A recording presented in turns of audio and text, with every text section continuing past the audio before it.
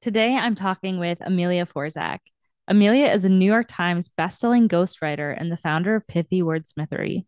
At her firm, Amelia leads a team of about 20 people who help clients with a wide range of services like writing, editing, publishing, and marketing their books, along with web development, graphic design, and more. Amelia's focus is helping leaders and entrepreneurs turn their ideas into successful books that boost their businesses and create a lasting impact. She regularly ghostwrites and edits books that become bestsellers, and she also has online courses called Nail Your Outline and So You Want to Write a Book. I met Amelia at a Young Guns Summit, which, quick fun fact for those of you who remember Brandon Fong from a previous episode that I've done, he was actually the one who gave me the invite to this event. So, wanted to give a quick shout out and thank you to Brandon for sort of indirectly giving me this opportunity to meet Amelia. And of course, thank you, Amelia, so much for being with me here today. Yeah, thanks for having me. So, when you were speaking at the summit, I think one thing that stood out to me was you mentioned this statistic that I thought personally was kind of crazy.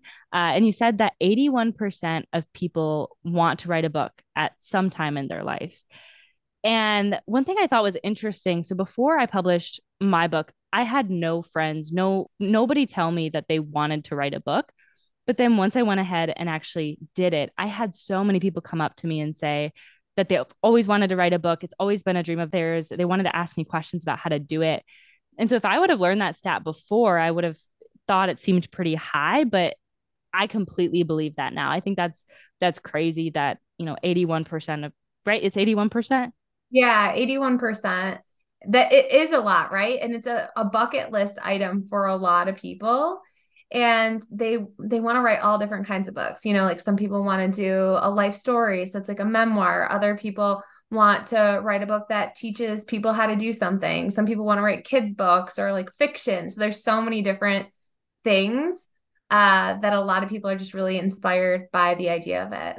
Yeah. Do you find that, I mean, obviously you work primarily with nonfiction Mhm. books when in the work that you do. Do you find that there's a specific genre? Like, do most people want to write life stories? Do most people want to write, or is it pretty across the board? So I think everybody wants to have some element of their life in the book. And that's something when I first start talking to people, I'm like, okay, is it a memoir or is it a book that teaches people how to do something? Because those are two different genres. So if you're thinking about writing a book, one of the first things you should figure out is what, like, where would it sit in a bookstore? Like, what shelf would it be on? What section? And most people, at least the ones that I talk to, want to write a book that will help people. Like they're sharing their story and what they've learned. And that sort of fits into the bigger lessons. And a lot of business books and how-to books in general, like they're kind of boring if they don't have stories, right? And so you can't really write a good nonfiction business book or something like that if it doesn't have color to it. Like you can tell other people's stories, but then as the author, you're kind of absent from the book, and that's not good.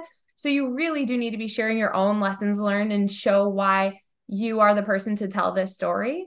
And so I generally find like the teaching books that also tell what the author's been through or the things that people are looking for. Obviously, 81%, that's a pretty big percent of people who actually want to write a book. Do you know what the percentages of people who actually do it? It's less than 1%. Less than 1%. Okay. And I mean, your job is essentially making that percentage higher. Why isn't the percentage higher of people who actually do it if 81% want to? Yeah, that's a good question. So I think historically it was just opportunity. So before self-publishing was a thing, you had to get permission from someone else to publish your idea. Like you had to pitch it to publishers or literary agents and have someone be like, oh, okay, yeah, I think we can make money from this because it's a for-profit industry, right? And so these companies are looking for authors that already have a big following. Maybe they do a lot of speaking engagements. They have a big social media following, lots of people on their website.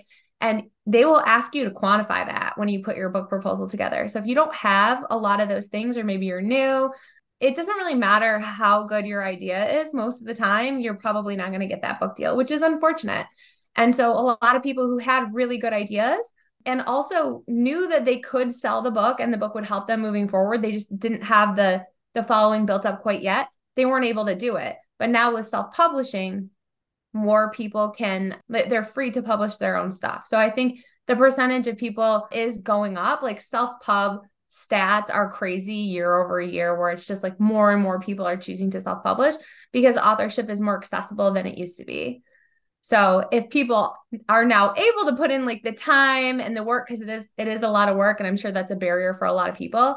But at least now, if you're willing to put in the work and do all that, logistically, there's a way you can get it out into the world. When did things change from being you need to have a publisher to now self-publishing? Yeah. So I think Amazon has played like a really big role in that. Like it was CreateSpace, now it's KDP. But they've made it so that it's easy to have distribution online. And I think that was the thing, whereas like before you could get your book printed, but you'd still be like responsible for getting it out there. Now it's like at least if you put the right keywords and stuff on online, like people can find it organically. And that happened. I mean, gosh, I don't even know how long it's been, but it's gotten a lot bigger in the past 5 years, even. So I think that's been a big shift. And you said that, I mean, having a following was it essential to be able to get a book deal, or is that something that, you know, is ideal, but like how necessary was it to have a Um, following? yeah, I mean, it depends. Like if you found an editor who was in love with your story, they might like go to bat for you, right? As their like passion project and help you get it published. But for the most part, these publishing houses want to make money. That's part of the job too. And so not everyone needs to have a following. And I think like for fiction, like if you just have like an amazing book, like they can help you with that. But for business books, they really are looking for people who are a bit more established. I don't want to say it's impossible to get a book deal if you don't have a big following, but it's pretty unlikely.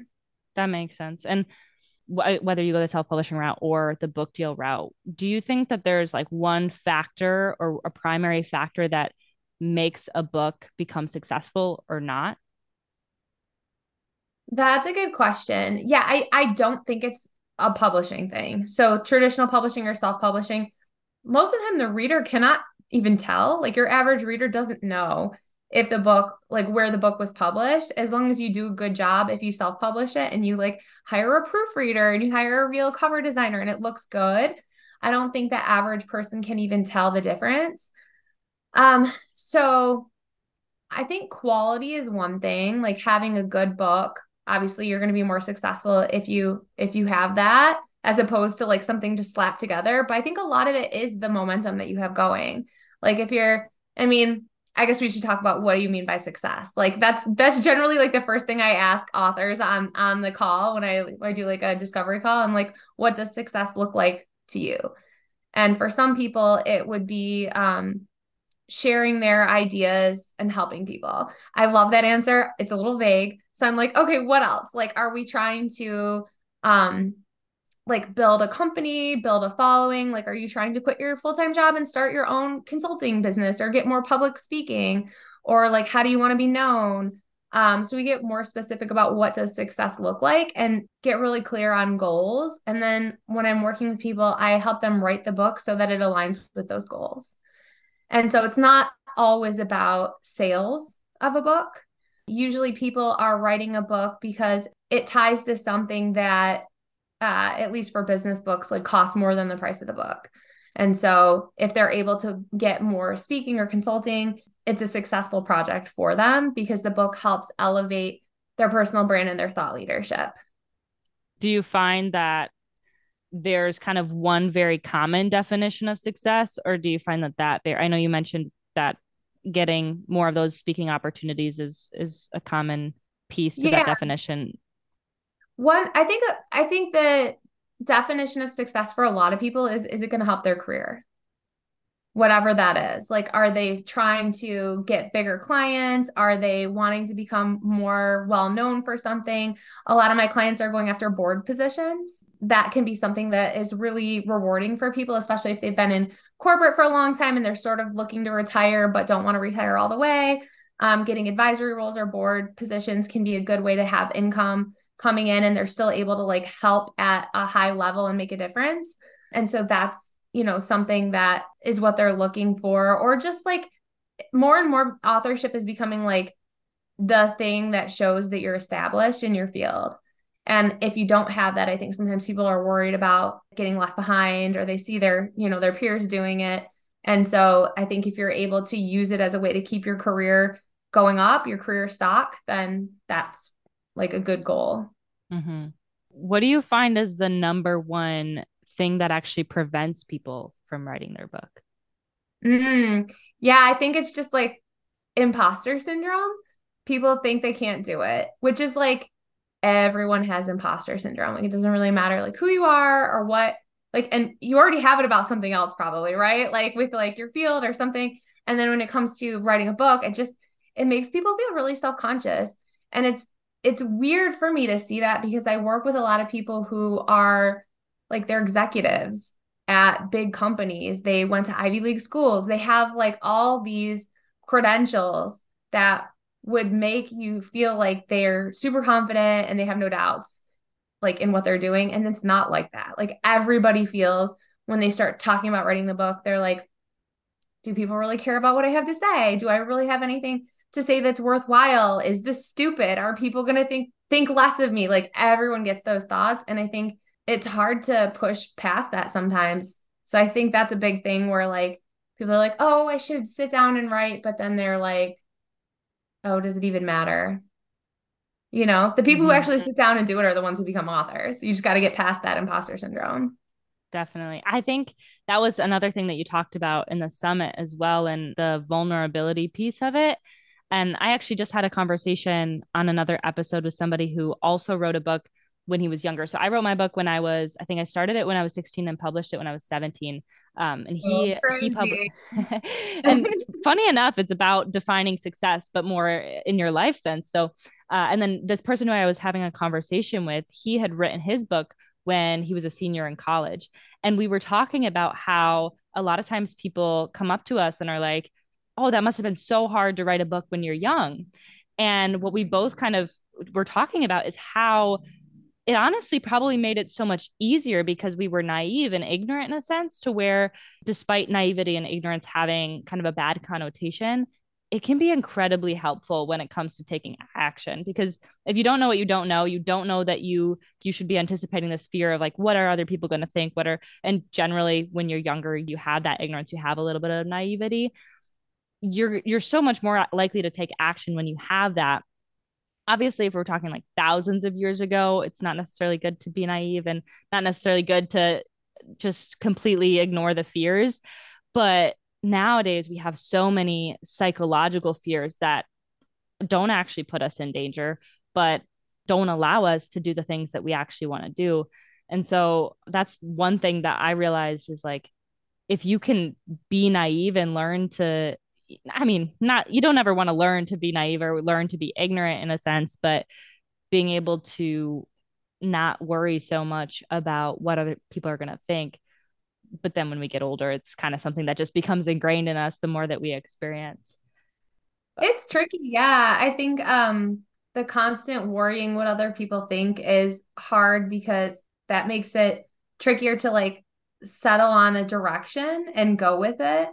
And when I'm working with people and sometimes they'll tell me a story and I'm like, oh my gosh, that's the best example. And I'll write it down. And then they'll see it and they're like, I don't know if we should include that because it might upset so and so. I like hate that. And it does happen sometimes. And I'm like, no, it's so good. Like this is juicy, it's interesting, or it's like humbling, or there's something that is colorful that people will remember and connect with. Sometimes people are so worried about that, like scared to be vulnerable, scared of being judged and that kind of thing. And I've seen that happen where they take all those like juicy bits out of the book and like what you have left is not as good. So I think like having confidence and knowing that you're going to be vulnerable and it's going to be great, that's like a prerequisite for it. so in those situations when you're working with a client who wants to take something out for that reason, how do you go about that? Like, do you end up kind of influencing them to keep it in but keeping it anonymous, or do all those pieces get left out because of them being worried? I totally advocate for what I think is best for the book. And I think that's something where it's like, I'm glad that people like this because I can't stop doing it. But I like my clients will tell me that I like don't mince words and I'll like tell them exactly what I'm thinking. And if there's a story where I'm like, I don't like that, I'll be like, I don't think you should put that in there, like there's something better. But the really juicy stories, if they try to if they're worried about it, yeah, we figure out what can we do to keep it in. So making it anonymous is a great way to do that. If it's possible to do that. Sometimes we can do composite characters. You can kind of have the examples seem like they're coming from different people so that it's less recognizable. And we'd have like a disclaimer about that in the book just so that it's not like misrepresentation. But sometimes it's just people coming to terms with the fact that, like, if they're honest about something, somebody they know might not like it, whether that's like a family member or a friend or a past coworker. And it's just like, it's something that happened. It's your truth, like your story, right? Like, this is how you perceived it and what happened to you. So it's up to them in the end. I mean, I've seen people talk about like their brother, their like old like bookkeeper, their boss, like it's a little I don't know, it's interesting. Those are the stories people want to hear though. Definitely. Do you find so like whether that's the reason that somebody might be scared to put their book out there or whatever, wherever the imposter syndrome's coming from, do you find that your clients typically experience that imposter syndrome or fear or that challenge in the beginning phase, in the middle, towards the end, or is it kind of all throughout the process? I feel like it is there the whole time. I wish I could say it goes away. I don't think it does. I don't know. Like I'm working with one woman who her book is so good. Like I don't want to talk about it too much, but she got a book deal. She's amazing. The book is so good. Every time I have like a coaching call with her, she's like, "So you really think people are gonna like it?"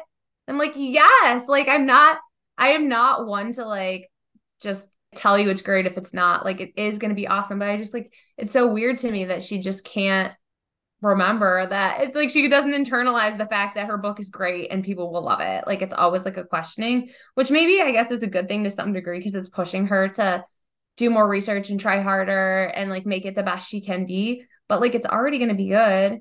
So I don't know. It's weird. I think it's like, it's hard to like arrive at something like that, right? Like, do you ever feel like you're like, no, I'm fully confident. It doesn't matter what happens. I am here. Like, I don't think anyone ever feels that way.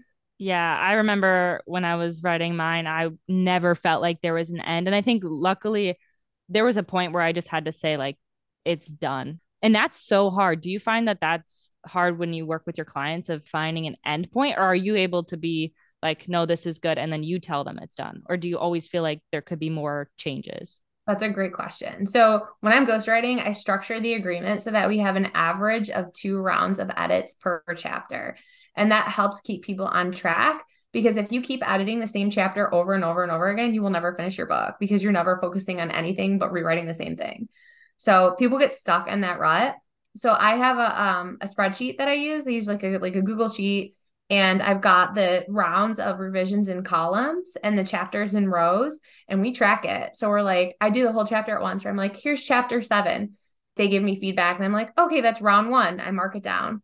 And then we get to round 2, I'll maybe let it go like one more round, but I'm like, okay, just so you know, like average of 2 rounds of edits. This went to 3 rounds.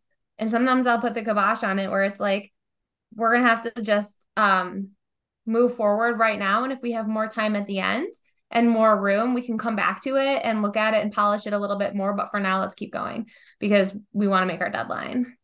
That's so smart to have whatever the number needs to be, depending on what you're doing, to have that in there because Mm-hmm. otherwise I could see, and then like, I'm sure there would be a point where the edits turn into like a complete change of direction. That's a good point too. We always start with a really good outline. And I think that is essential for having a good book because I was getting leads who'd come to me and they'd say, oh, I want to write a book. Let's figure out what the topic is. And I'm like, okay, that's great. And I'd have other people come and they say, I wrote a book. It needs some work. And from there, I've spent more time editing a book and untangling ideas than if I had just ghostwritten the whole thing from scratch. And it's because they didn't start with a good outline. So if you start with a really good outline and you know where things go, it doesn't just tell you what you're writing about, it tells you what you're not writing about because that thing is already somewhere else. So if you can just stay on topic in your chapter, that's huge. that in itself, like you shouldn't need to rewrite it more than a couple of times just to tweak it. If you already know where the information is going and that's not changing. How long does it typically take on average to write? And okay, I guess that's a really hard question because it's like depending on how big your book is, but It does depend on the length of the book. Books, when I first started, gosh, it was like, I don't know, 13 years ago, books were like 65,000 words or more for the traditional publishing houses. Lately, I've done ones that are closer to like 35,000 words, 40,000 words. I even had one that was 17,000 words, which actually like had images and charts and looked like a real book. I was like, this is not a book, but it was. So books are trending shorter. So that's good for authors because it's a more manageable project. But in terms of total time, it's hard because you can't really like quit your job and just write the book. Most people can't do that. Sometimes people can, but I find for most people, they're able to carve out like a handful of hours a week and do it that way. And so if I'm ghostwriting for a client, I say try to have at least 4 hours a week for a few months. And it depends on their availability as well. So maybe 4 months to 6 months, depending on how long the book is usually pretty comfortable for writing and editing. And then from there, once it goes into self-publishing, we usually like to allow like 4 months for that. We can go faster, but that's like for copy editing, proofreading, interior layout, proofing it again, buying the ISBNs, doing all the project management stuff. It just takes some time for us to do it, have the author review it, come back, make the changes. There's just lots of rounds. So you can do it in less than a year if you self-publish. If you go through a traditional publishing house, sometimes it's a lot longer. They got really backed up over COVID with paper shortages and stuff like that. So like my clients got a book deal. The book was already written and they were like, okay, yeah, like it'll be published in 2 years. I know, it's crazy. what? That's crazy. Yeah, but they wanted to go with that public. They wanted the brand name of a traditional publisher. That's something they thought was worth waiting for. And so the book is scheduled to come out in February of next year. It just depends. Like there's pluses and minuses to different publishing routes, but if you're going for speed, self-publishing is way better than traditional publishing.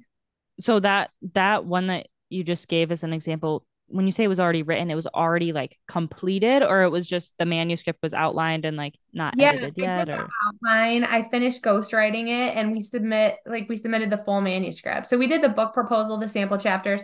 It went through the deal. Like by the time they got the book deal and all the paper was signed, like I had finished the manuscript draft. The publisher, I think, asked for some edits later, which is pretty typical, but that thing was done. It was pretty close to done, like a long time ago. that's crazy. Are they still backed up to where if you were to go through that publisher or a traditional publisher similar, it would be that long? I think they might have caught up a little bit, but it's still kind of backed up because they had so many books in the queue. There were still books ahead of those ones. So I don't think it was necessarily like they're doing anything with that book. They're just waiting to release it because they've got so many more ahead of that. Yeah. So is the reason why they wait because they want the books to come out spaced out, or is it because they physically cannot get the book out because of that many books before? I think it's both. They're planning their sales schedule ahead of time and what books are coming out when and having like different sorts of books coming out at one time so that books aren't competing with each other and things like that. Yeah. And do most authors who go through a traditional publisher, do the publishers come to them or do they come to the publisher and say, I have this idea and I have this following? Good question. It's really both. There are some publishers that target thought leaders, quote unquote thought leaders, and where they say, oh, this person would be a really good person to have a book. We could sell this book. So they reach out to the person and they say, hey, are you interested in writing a book? We'll help do the outline for you. And they do that. And then they sort of give it to them as an assignment. So that's one way of doing it. But for the most part, it's the other way around. So the author would go to the literary agent and then the literary agent pitches the publishing house. Okay. And when the publisher reaches out to a thought leader, do those get prioritized before? I mean, I'm sure it depends maybe on the publishing house, but Probably, yeah. yeah, I would assume but I was just curious. I didn't even realize that ghostwriting books was a thing until I got into kind of learning more about writing and wanted to publish my own book. What percentage of books are actually ghost written? I have heard that at any given point, half of the books on the New York Times bestsellers list, half are ghostwritten. That's Yeah. crazy. Oh my goodness.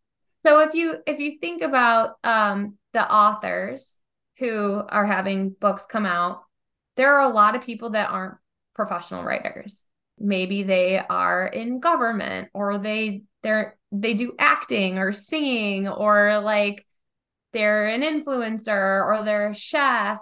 All those people are busy with their own lives, their own job, and they don't necessarily have writing as like a strong skill set. So all of those people, there's a really good chance that they worked with a ghostwriter or like a writing partner or something like that. Like some capacity they got a significant amount of help. Not everyone, for sure not everyone, but it really is like a factor of like, do you have time to do this? Do you have the interest in doing it? And do you have the skills to do it? And having all of those is hard. Is there a way to know whether a book that you pick up is ghost written? Because I mean, the author just says the author. How do you? Yeah. So sometimes it'll say with so and so on the cover, they get cover credit. But usually, if you're a writer, you get paid less if you have cover credit. So a lot of times people would rather just have the money because that's their job, you know? And like in my contracts, I have it that my name will be in the acknowledgement section and it's up to the author, however they want to word that. And so that's how I can show that I was involved in the book. And I also have it so that on my resume, I can disclose my ghostwriting arrangements just so that I can show my portfolio, right? Not every ghostwriter, especially if you're when you're starting out, like not everybody thinks that or thinks that they even have the right to do that. And so I feel bad for writers who are like, yeah, I've written like 5 books, but I can't tell you what they are. Like, and then I'm like, you can't even tell me, like, if I'm like, because we have I've got like 30 people on my team, and so I've got other ghostwriters who help with books, and it's like, how am I supposed to hire you if I can't tell for sure what you worked on? It's really hard, and Yeah. so writers do need to be able to show what they did, and I think that ghostwriting is something like the perception has shifted a lot, especially in recent years, where it used to be something that people wanted to hide. And now I feel like it's almost like a status symbol where it's like, no, I got someone to help me do this thing because it's an expensive thing. It's hard, right? And so, like, also, I think people are more authentic and they're like, people see my emails, they know that I did not write this book. You know, it's like you've seen their writing, you know, they're getting help. So I think that at least with my clients, they're pretty honest about how I help them or that I worked with them in some capacity, which is good for me because that also helps me get more work. Look in the acknowledgement section, see whose name is in there and see what it says. And even if it's like vague, like, I mean, because they might say, like, oh, thank you to so and so for always having a great attitude and believing in me and for your power with words. That could be a ghostwriter. Yeah, that's crazy. Does it ever feel weird if, I mean, I know you said that you kind of put it in your contract to make sure that you get some level of credit. Does it ever feel weird not having your name on the book and seeing that? I mean, you pretty much write the whole thing, but they give you the content, right? Or, and does that vary about like to what extent the actual author is putting in the actual Yeah, writing? it can vary. I do work with authors who write sections of their book if they have time. They might like have chunks in every chapter that they write. Even though they don't need to do that. They just feel inspired when they're working on it. And some of their writing ends up in there. I've got other clients that I work with where I do coaching where they do most of the writing. But not having my name on it, like I feel okay with that. I mean, I guess I would have to because this is like the field that I'm in, right? But I don't necessarily want to become known for these topics that I'm writing about. You know, it's like they're very niche topics. Like sometimes I'm doing books on sales or HR, managing from a distance. I've done like women's leadership, DEI. I did a beauty book. Like I've done books on all these different topics. I don't really feel like, oh, this is my niche where I want to become known as an expert in this field. That's like not what I'm going for. And I also don't feel like I could write this book without the client. because I'm not that expert, right? Mm-hmm. So it doesn't feel like, oh, this is my book. Like it's like our collaboration where they have the knowledge and I just help them get it out there. So as long as the author is good to work with, that's really what I'm looking for. Like I want an interesting project. I'm not looking for like an ego thing or to have my name on it. But if the author is able to like give me referrals, that's great. That helps me get more work and that's even better than have my name on it. Yeah. So, and then I'm talking about from the perspective of wanting to be the author, but on the other hand, like wanting to become a ghostwriter. I know you started with writing a book for your boss, correct? Yeah. Could you tell me a little bit more about how you started and then like how you might recommend other people to Yeah. start? I always wanted to write books ever since I was really little. My mom was a librarian when I was growing up. I went to school for journalism. I always wanted to write books. I just didn't really know how to do that. And journalism, like all the newspapers were closing when I graduated college. It just didn't seem that good of a field to go into. So I went into marketing and I was working for an HR consulting firm, managing the marketing department when a literary agent approached my CEO and said, I know of a publisher who's looking for an HR expert. Would you? So he got approached. So that was a good question that you asked, like who, like where the demand lies or whatever. But in that case, the literary agent approached him and he said, yeah, I would love to write a book, but like who's gonna write it? Because I don't have time. And I was like, I'll write it because I'd always wanted to do that. And so I put together the book proposal. It got picked up and I ended up writing like 99% of that book. We did a marketing campaign with it. It ended up becoming a New York Times bestseller. And I was 27 at the time. And I was like, all right, this is what I want to do with my life. We did another book through the company and the CEO sold the company to a private equity firm, and he went on to be a professional speaker and consultant, which is what he really wanted to do. And then I started my business on the side and just like built that up for a couple years until I could move it full time. And that was, I think, 11 years ago. How did you get clients after that? Were you reaching out to people and just saying, "Hey, let me write your book," or It was a lot of word of mouth. And to be honest, my old CEO who I wrote the book for was a great like sponsor for me. So even like more than a mentor or a sponsor who was like willing to vouch for me. And he got a lot of questions just being a public speaker, going around having a book. People would say, oh, I want to write a book. How did you do that? And he'd say, oh, you should talk to Amelia. And so I got a lot of clients that way. And then when I did a good job working with them, the same thing would happen where they'd get approached and they'd ask, like people would ask them how because probably same thing happens to you. How'd you write your book?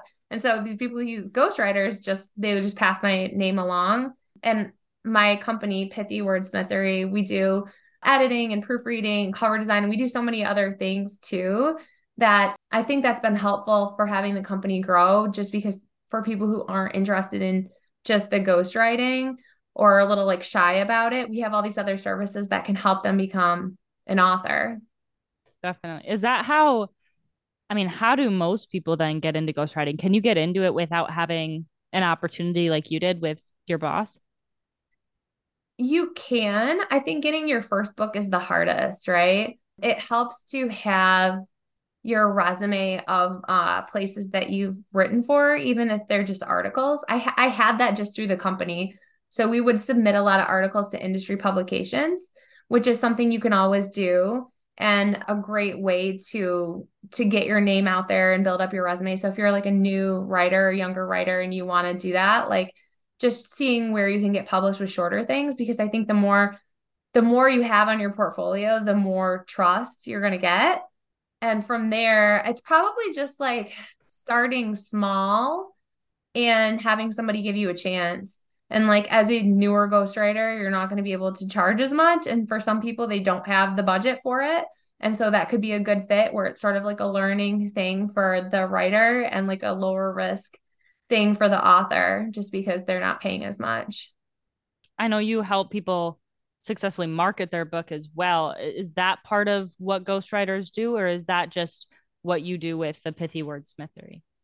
Yeah, I don't think most ghostwriters are marketers necessarily. So I think that's a unique niche for us. And that's helped a lot because I think a big selling point for us is making sure that the person's writing the book that's the best for them and their niche and their goals instead of being like reactionary. I think a lot of ghostwriters are like, yeah, I'll write a book. Tell me the story. I'm like, you want to write a book? Let me help you figure out what the story is. Like, that's the difference. But yeah, we do marketing. We do book launch marketing for authors, mostly like strategy and consulting, like teaching them how to have a book launch as part of their marketing strategy. Yeah, I feel like that's one thing that I wish I would have thought about earlier because people talk about writing a book. I think, at least for me, when I was younger, my mind immediately went to, oh, that's so much work, so much time you put into actually writing it. But I got to the end and I think that was when I realized, oh, this is where the real, like, not the real work, but like that's where a lot more work is just starting. It's just a different type of work. So if you're not prepared for that, Yeah, it's very sobering. Like people, it's yeah, like it's such bad news for a lot of authors when I'm like, okay, like there's a lot more that you haven't thought of that you're going to need to do. But we talk about that from the beginning and we figure out how we can kill two birds with one stone with marketing because you're creating all this content which you can then put into smaller versions to post to socials. So they could be social media posts, articles, things on like your blog posts, e-blasts. You could turn it into like podcast episode. There's like so many things that you could do to make it easier to do marketing. But yeah, you totally need to market. And so I think like the clients I'm working with who are already doing marketing for their business have the easiest time with it because they're not starting a new project with marketing. They just have a lot of content that they can incorporate into this machine that's already running. definitely. And as far as marketing goes too, I mean, obviously everything's changing in the world just in a lot of aspects. Do you anticipate any trends in the marketing industry, specifically with writing your book and marketing your book, that would affect the way that people need to market themselves? Or do you find that like it's a lot more solid principles that you kind of just need to know to be able to do that successfully? I mean, I think everything is always getting a little bit more saturated. Like more and more people are becoming active on social and like their professional brand.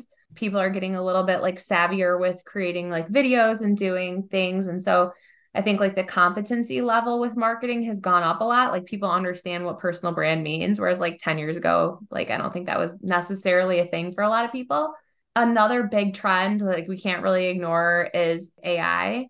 So Chat GPT is it can be quite helpful for social posts. I mean, to be honest, like for books, it's still not something that's super usable because I mean, you can tell that the writing is Chat GPT, but it's never going to know the stories in your head and your own perspective on it. So it can't substitute good writing.